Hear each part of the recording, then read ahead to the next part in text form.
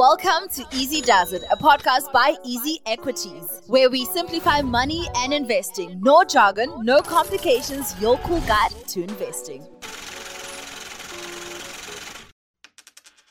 So for the next couple of minutes, I'll be rewinding back on the Easy Does It podcast, your cool guide to investing. My name is DJ at Large.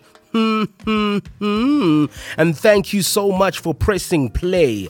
With more than 30 episodes and over 70,000 downloads, topping podcast charts on Apple Music and Spotify, Easy Does It has grown to become a fun platform to encourage and inform those who are itching to start investing with no jargon and no complications, a platform to debunk myths and to make investing easy and fun for the ordinary person. Now, this episode is for those who still need a bit of a push, those who haven't taken the steps to start investing and buying shares and owning the market, those who haven't started to take control of their money story.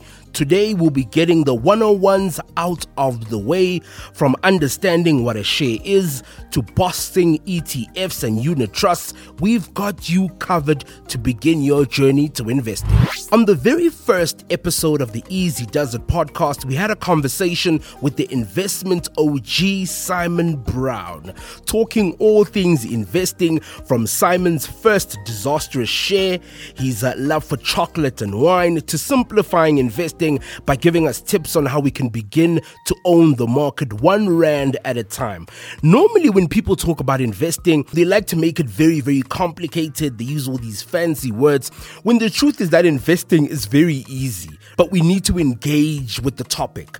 And the first step is to rewind back to episode 1, where Simon Brown explains what a share is, a stockbroker, dividends, and why investing is crucial.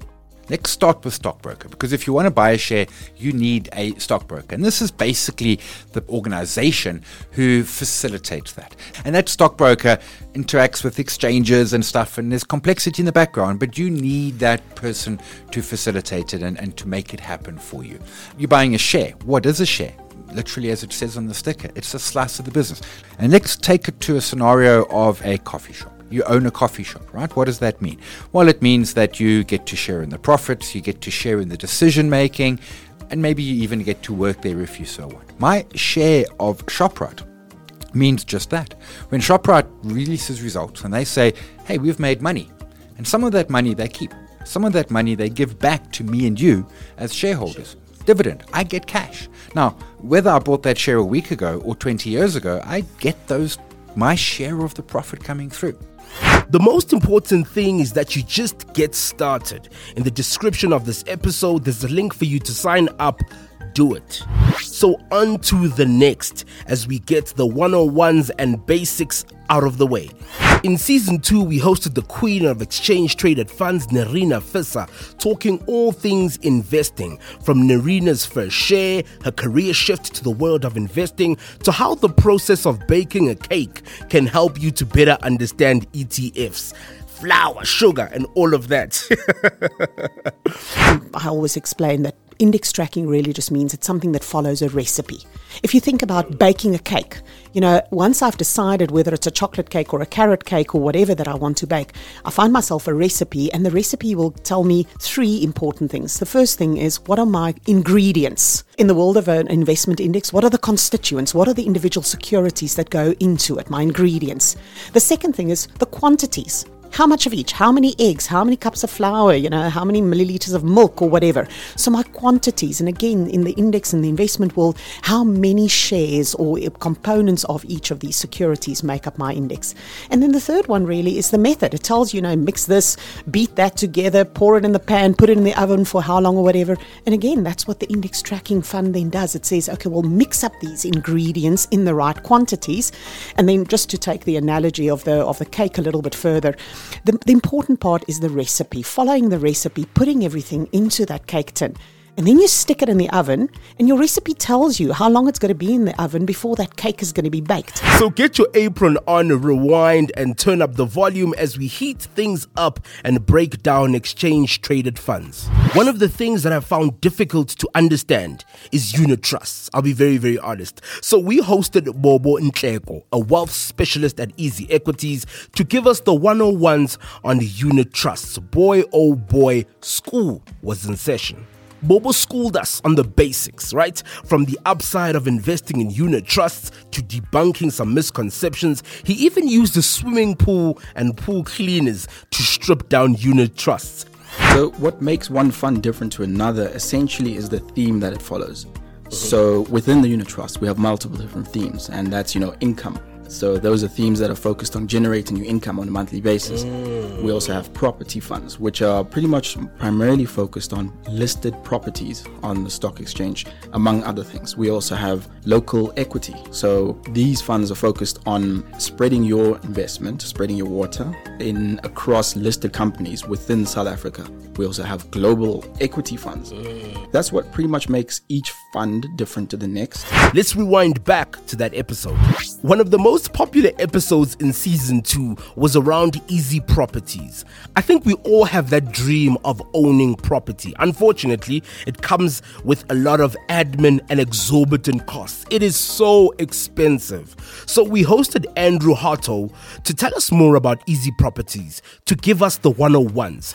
Firstly, Easy Properties is buying units in bulk, and that gives us a lot of power when it comes to negotiating fees. So we're typically getting a substantially lower rate than an individual buyer would get on those transfer fees, etc. Secondly, we're raising the deposit from thousands of investors. So we're collectively harnessing the investing power of thousands of our investors. So that gets rid of the deposit limitation because, as you've said, you can invest literally R1 from R1 upwards into Easy Properties. We've done the hard work with all the South African banks. They understand our business, they understand what we're trying to do, and we've got facilities in place that allow us to access the bonds that we need for our property acquisitions. And lastly, we've built this all into an app that's on your phone. You can, while you're waiting at the grocery store to pay, you can browse the website, find a property that you like, and complete a transaction right there and then. So Easy Properties is a simple way for ordinary South Africans to invest in property from as little as R1, taking away the hassle, the admin, the costs that come with owning property. Andrew broke it down for us. From the Avengers to Purple Group, PPC to Elise, many would argue that if you're new to investing, then penny stocks is a great place for you to start. So we got the Penny Stock OG and Financial Mail's editor-at-large, Mark Hassenfuss, to give us an overview of the world of penny stocks on the JSE. He explained what a penny stock is, highlighted the power behind them, as well as the pitfalls to look out for, the role that social media plays in the markets, and understanding the companies that you want to invest in. Penny stock's no different to a mid-cap or a blue-chip stock. You will look at the cash flows. You have to look at the balance sheet. Can this company, if it's creaking, can it creak for another few more years before it comes right? Or does it need to go to the market? It's not easy to go to the market when your shares are at 4 cents. You've got to bear those things in mind. The other thing is management. People don't pay enough attention to management. I'm not too worried about management that they keep disappointing. As long as they're honest and open about what's happening, I can listen to the story. But it's when guys come and they talk nonsense, and it's this, we're going to try this, but it didn't work, now we're trying this, and you want some stability in the narrative from management. So that's one thing to look for. And just look for honesty. When they openly admit their mistakes, that's not a bad thing. At least you're in the picture as well. So when things are kind of fluffed, I get a bit scared.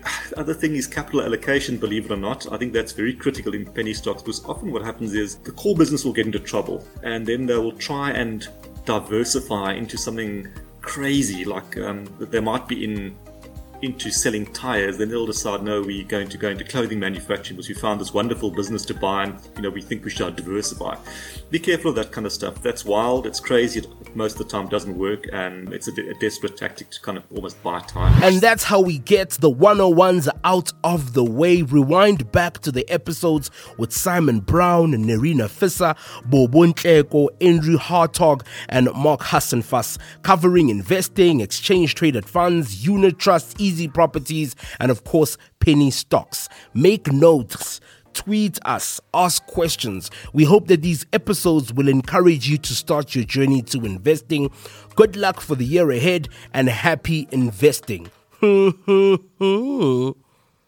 Easy does it, that's how we do. A big shout out to you for hanging out with us. Don't forget to subscribe. We are on Spotify and Apple Podcasts.